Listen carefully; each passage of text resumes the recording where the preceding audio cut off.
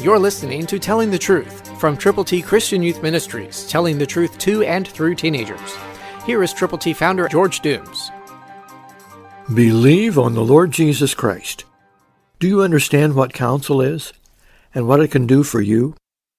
People who have learned, who've had experiences, who are in tune with the Lord, who are followers of His Word, who are communicators of the truth, can help give counsel to you. The Bible says in Proverbs 15:22, "Without counsel, plans go awry, but in the multitude of counselors they are established."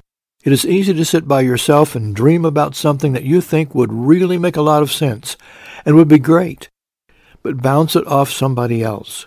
Don't try to make all the decisions alone.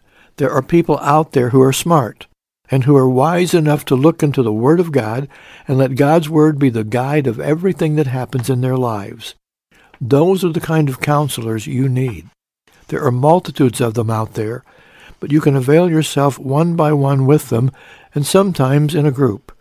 But let them know who you are, what you believe that God would have you to do, and get the counsel that Christian individuals are willing to provide for you. It's totally in your hands. Pray about it, and then be involved with those folk that you can trust, that are trusting in the Lord with all of their hearts, so you can too. Christ through you can change the world.